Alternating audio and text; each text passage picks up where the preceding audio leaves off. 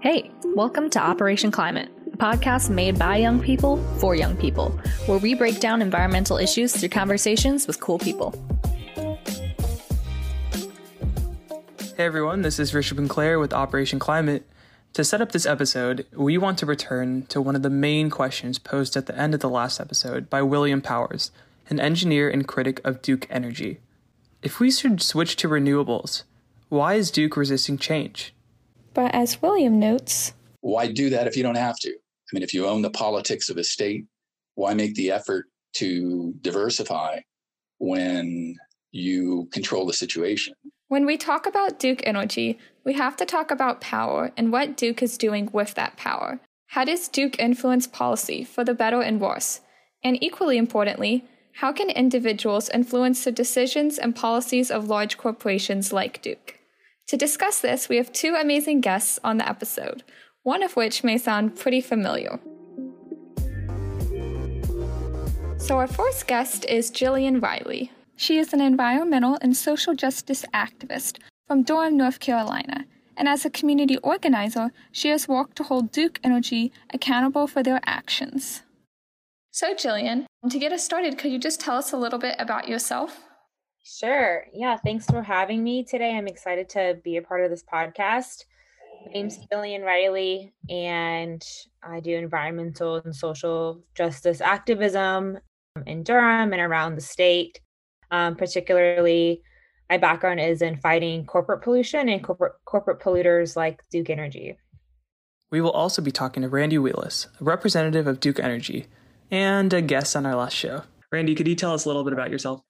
Yeah, I'm Randy Wheelis. I'm in our media relations group. I'm a spokesman for Duke Energy, but mainly cover the clean tech issues of solar, energy storage, electric vehicles, sustainability. So to set the stage for this episode, I want to first establish why we're even focusing on the actions of a corporation like Duke Energy. So Jillian, could you talk to us a little bit about why corporate action and why action from energy companies like Duke Energy is so important when addressing the climate crisis? I think the truth is we are in such a climate crisis that we need everyone to be involved. I think there's definitely something to be said about reducing an individual's consumption rate, the amount of times they use their car, et cetera, and things like that. But the reality is corporations are some of the biggest polluters worldwide. I mean, we cannot halt or slow down climate change if it's only an individual action. We need to have corporate action, especially our energy companies. And so, yes, of course, individuals, need to play their part, but we need to stop, pointing a finger at each other for things that we're doing and start pointing a finger at our elected officials and at these companies that are basically paying off our elected officials to be able to continue doing whatever they want to do. Jillian hits on the tension that all environmental advocates face: individual action versus larger change. Yeah, lowering your carbon footprint is good and all, but true change comes from large actors like Duke Energy, state and national governments, and large institutions that make and stick to their climate commitments. Obviously, Duke's actions carry some good and bad. They're responsible for a lot of damage, but they also hold a lot of the power to make the world better. After establishing why action from Duke Energy is so important when dealing with climate change, we wanted to get a better understanding of what role Duke Energy plays in the political arena and how they can impact the climate crisis, not only with their actions directly, but also in the way they influence the actions of others.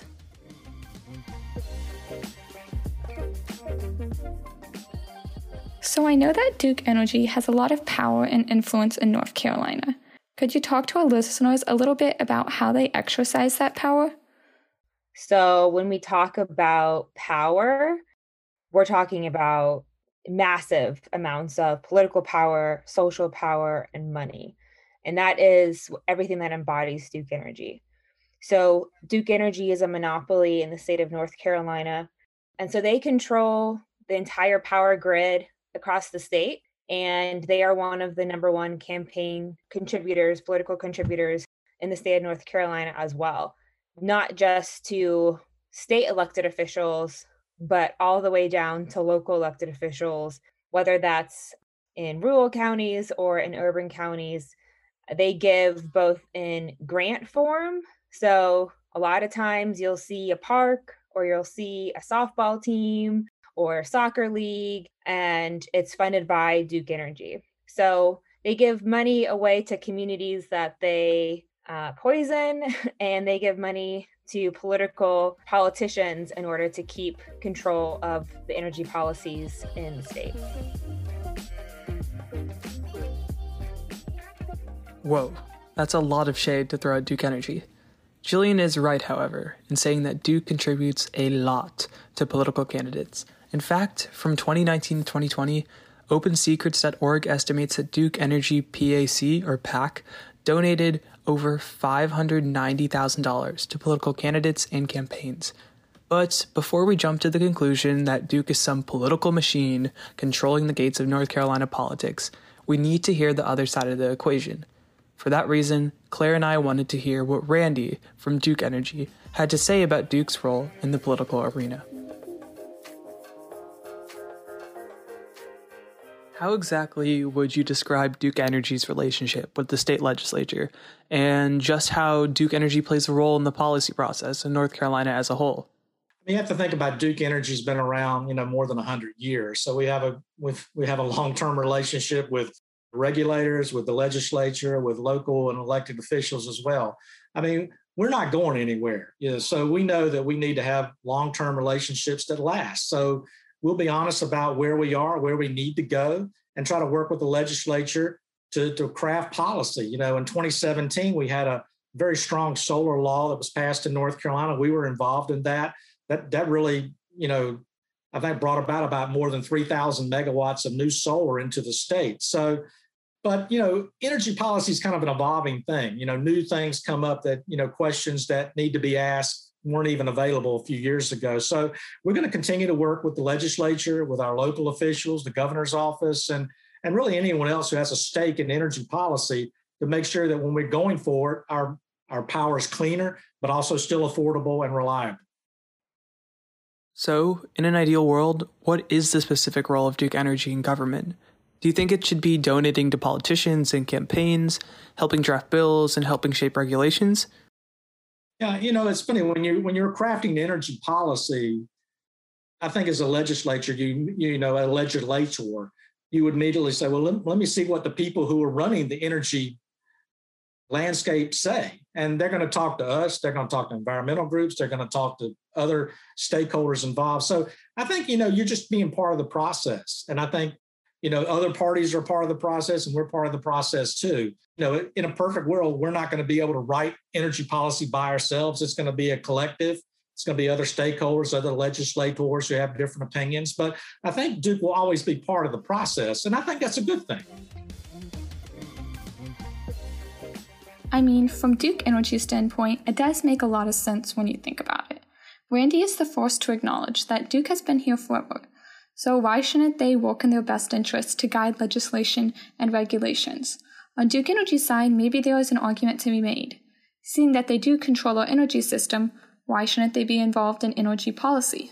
Yeah, for sure, Claire. I agree. Yeah, I definitely think there's an argument to be made about the pluralistic process and how we need all people to have opinions, especially the companies that are a part of the solution. When we're talking about public policy, we're all in agreement that Duke has a role in public policy, at least in our current moment, and it's a pretty large role. However, the downside, according to many environmental groups, is that they block progress that would reduce emissions. For example, they've been crucial in funding NC state legislature campaigns through PACs. They've resisted bills such as the Energy Freedom Bill that would have allowed for third-party solar companies in North Carolina. Subsidiaries of Duke, such as Piedmont, have worked to stymie efforts to pass energy efficiency measures for new homes because it claims that they might lose customers. All in all, it seems like Duke's status as a monopoly grants them the power to do what they want, resist change when it doesn't benefit their business model, and block significant climate-forward policies and practices. Yeah, these are just examples, and it's much more complicated than me saying Duke has done a bad job. But when you have all that power to influence public policy, do you think that consumers and the public should be worried about large companies like Duke pushing for their policy interests rather than community groups and environmental groups that are advocating for their interests? I think you have to look kind of at, let's look at the results. So in, North Carolina, our electric rates are like 10% below the national average, maybe 15% below the national average. And we're looking out for customers. We're proud of that, because when you have lower electric rates, you can bring in new industry and new jobs, and that helps everyone. So, obviously we're going to have, input in what we think energy policies should be.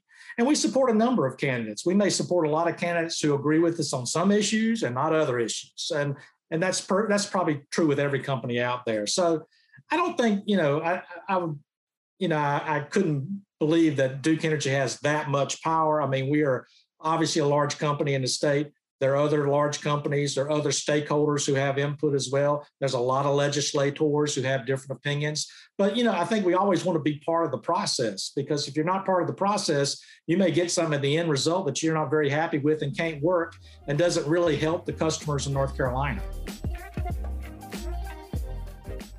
Randy's perspective really highlights how many competing demands Duke Energy has to try and balance.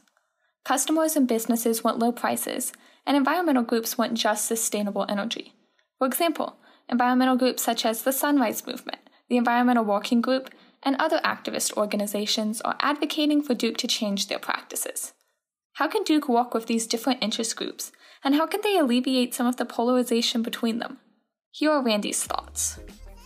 I think from the Duke Energy standpoint, so a lot of activist groups, they have a certain mission that they're either it's clean energy or it's whatever they happen to be. But I think from Duke, we have to look at the big picture. It's like we understand people want clean energy, but there's another segment, let's say business owners, who say, hey, we want affordable energy. I don't want to pay for a lot of extra stuff. I want electricity as low as I can get it. So we got to talk about them. We serve a number of data farms, and they're saying we need it reliable. We can't have a click. I mean, if you're a Facebook data center, you want it as reliable as possible. So we got to listen to all those stakeholders and do what we think is best to satisfy each one. Will we always satisfy each one? Probably not. I mean, everyone has that we're not doing quite enough in all those areas. But I think we talk about it. We talk with stakeholders. We just had a very successful filing in North Carolina on electric transportation, on EVs and EV charging. And that was by about 30 different stakeholders who got together to kind of craft out what our filing was. So hopefully we can expand electric vehicle and electric vehicle charging in the state. So I think when you talk about what Duke Energy does in the future, I don't think we're ever going to do it in a vacuum. There are always going to be stakeholders involved. But we do have to remember there's a lot of different stakeholders who have different opinions on what needs to be done and how can we satisfy all that and still keep rates below the national average and keep industry coming to North Carolina. One of the biggest issues that activist groups have been fighting Duke Energy over is a situation regarding Duke's coal ash pits. In fact, Jillian was one of the activists involved in this work, and so we wanted to ask her a little bit more about the situation. Well, I know that you have been involved in some work in the past with pushing Duke Energy to clean up some of their toxic ash pits, and I was wondering if you could tell us a bit more about what you did. Yeah, definitely. So this was an effort that started far beyond me and was really led by community members who lived in coal ash pit communities. So Duke Energy, whenever you have a coal plant, it actually needs to be cooled down by water. So Duke Energy coal plants are on water sources, lakes and rivers, and it pulls in the water to go through the facility to be able to cool down the plant to take the coal to produce energy. So after you have this piece of coal that goes through the machine, what you have left over is the waste, the parts of the coal that actually don't need to be used for energy. And basically Duke Energy throws it over its shoulder and puts it in the backyard of another person and wipes their hands of it. Over time, meaning decades and decades, these little pieces of coal that aren't used to create energy develop these massive lake-sized pits. Like, they're huge, and they seep into the soil because they're unlined. If you imagine digging a hole and filling it with water, over time, right, that water will seep across your lawn. That's exactly what's happening, but on a massive scale and with huge, huge contaminants. So for a number of years, almost 10 years maybe, people have been advocating for Duke Energy to clean up their toxic coal ash pits across the state. And recently, a couple years ago, on April 1st, we were fortunate enough to win a lawsuit and to get the Utilities Commission and to get the Department of Environmental Quality to approve that Duke Energy has to pay to clean up all of their coal ash pits. And across the state, at all of the different coal plant sites and sites that now have gas plants but were coal plants, they have to be excavated. So it's a huge win for communities. I mean, if you can imagine, so many communities have been living with poisoned water because this toxic waste just seeps into people's well waters, because all of the coal plants are in rural communities where a lot of people are on well water. And we're also able to advocate for them to get either put on county water system, so actually getting clean water sources, or to get a filtration system put on their well water. But that wasn't enough. We needed to make sure that the coal ash pits were also excavated so that this toxic waste that's sitting in people's backyards doesn't further contaminate their soil and their air quality. So wins like this exist. It can happen. It takes a lot of people in, like I said, positions of power, and Secretary Regan of the Department of Environmental Quality was on our side. And I know that he fought for us along the way. He definitely got hell from us along the way also, because the reality is, like, we're not going to compromise on people's lives. And we're thankful that he was able to make this decision and keep Duke Energy accountable. Dang, that's a lot to take in. Just to back up Jillian really quickly, Duke agreed, after a long fight, to pay $1.1 billion and clean up over 80 million tons of coal ash. That's 80 million tons. That's not a good look for Duke, and it certainly brings up questions of environmental justice and the role of corporations polluting largely low-income, rural, BIPOC communities. An important part of this is that Duke is trying to pay for some of this $1 billion plus cleanup with ratepayer money, citing rate increases on energy bills as necessary steps to continue their operations. However, it wouldn't be fair to Duke unless we heard their side of the story. Here's what Randy had to say. I think anytime you retire a power plant, we have a decommissioning plan in place. And in some of these cases, we were going to bury the coal ash in place around those plants. And that was the most cost-effective way. The state came in and said, no, we really want you to excavate it and take it somewhere else. So it's like, okay, we can do that. But there comes a cost with that. And I think, the customers have to pay that cost. No one really likes it. I mean, this is a plant that's run well 30 years, in the past 30 years, but there's still a cost to take all that ash and move it somewhere else. So customers do have to pay for that. We're trying to keep it as cost effective as possible. We know some people don't like it, but if you want that ash taken somewhere else, not buried in the sites where they are, there's a cost that comes with that. And, I think customers are going to bear that. I mean, I think the company will bear some of that cost as well. Pretty simple answer, wouldn't you say, Bishop? After listening to Randy, it seems as if Duke Energy views this more as an economic issue, and thus the customers need to pick up the bill, while Jillian Riley seems to view it more as a public health issue and representative of a larger issue of the amount of power that Duke Energy has. I love the work that Jillian and other advocates are doing around coal ash and other issues of environmental justice. It's amazing to think about. Duke Energy is huge, and, well, it seems like we're powerless at times. Jillian's example just goes to show that if you go to meetings if you see the problem and you take action, then you have a chance at redefining what it means to be a person that's affected by a corporation, and instead be the person that affects the corporation itself. Whether you hate Duke Energy or you love them, it's important to note that you're not powerless in this fight for a cleaner future, and you have a role to play. Your voice matters. Jillian explains.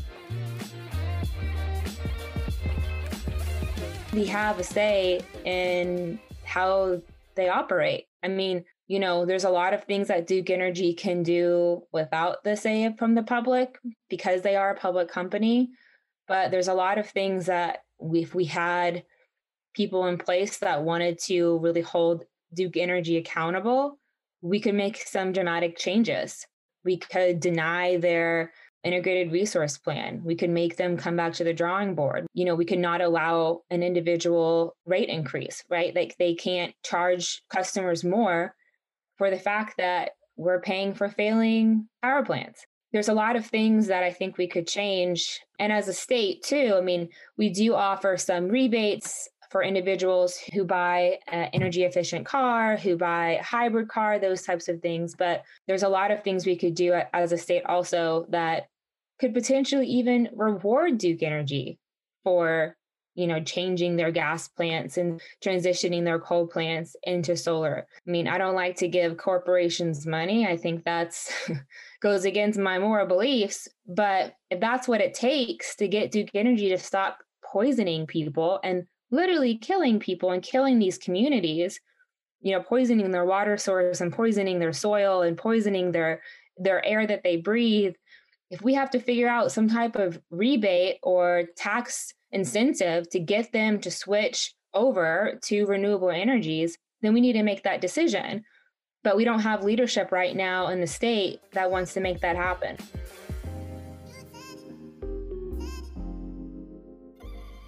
For myself, I know that many times these issues can seem really big and overwhelming at times. And as an activist and someone who deals with these issues every day, I wanted to close out by asking you if you had any advice for young people who are looking to get involved in these issues. I think something that we kind of touched on that's important to remember is there are people that are working on these issues, any social justice issue. Environmentalism, anti-racist work, gender work, immigrant rights work. There are people that are working on these issues every day. And it's so easy to feel overwhelmed and not know where to start with these massive issues. But I think we need to reframe how we think about how to get involved, because it's not where do I start? It's where do I step in, right? Where can I lend a hand? And in Durham, there are people actively engaged across the spectrum on social justice issues, and they always need volunteers. They always need people to help out. They always need people just to be a body and come to a meeting and go to a city council meeting or go to a public utilities meeting. And so there are definitely ways to get involved. And sometimes we can get so wrapped up with how big the issue is that it halts us from getting involved. But we have to remember every single day there are people working on these issues and they need help. So, Rishabh, after all these interviews, what do you think were some of the main takeaways? Well, there's a lot to get through. But first, I think we should all know that Duke Energy is a large corporation. Because of that, they have a lot of power. Through this power, I want to say that they've caused a lot of harm to many people through their practices. You can see it in the way that they fund politicians and influence policy that the way they want it, or even how they cause environmental injustices, like all those coal ash problems, without repercussions. However, to be fair to Duke Energy, this isn't to say that they're all evil, or that we can blame them for everything bad in politics. And as Randy notes, we do live in a system in which Duke controls our energy system, so why shouldn't they be part of the decision-making process? To your points, no one's ever going to be 100% happy with any policy that Duke Energy will put out. Duke's trying to balance the demands of so many competing interests, all these activists and these consumers. And if we know anything about politics, it's that it's very messy and very imperfect. So, for those that see Duke Energy as having too much power, Is the solution more transparency in their practices? Or is it to reduce the funding that Duke can give to politicians, or maybe even to break up their monopoly status on energy? Unfortunately, we don't know. However, we hope that if you picked up anything, it's that energy policy is very complicated, and that large energy companies like Duke Energy do have the power to make or break our climate ambitions.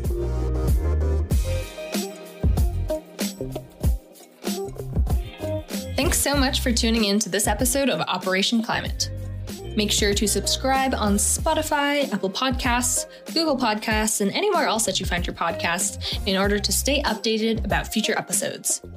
Visit our website at bit.ly/Operation Climate Podcast for a full transcript of this episode and for more information and links that you can explore to learn more about this topic that we covered today.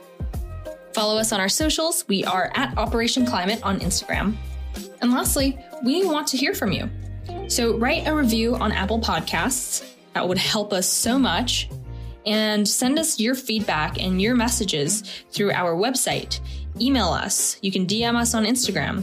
You can fill out our feedback form, which is on our website. And if you're a student listening to this podcast, head to our website to fill out our Student Stories form to get the chance to have your story and voice featured on a future episode of Operation Climate.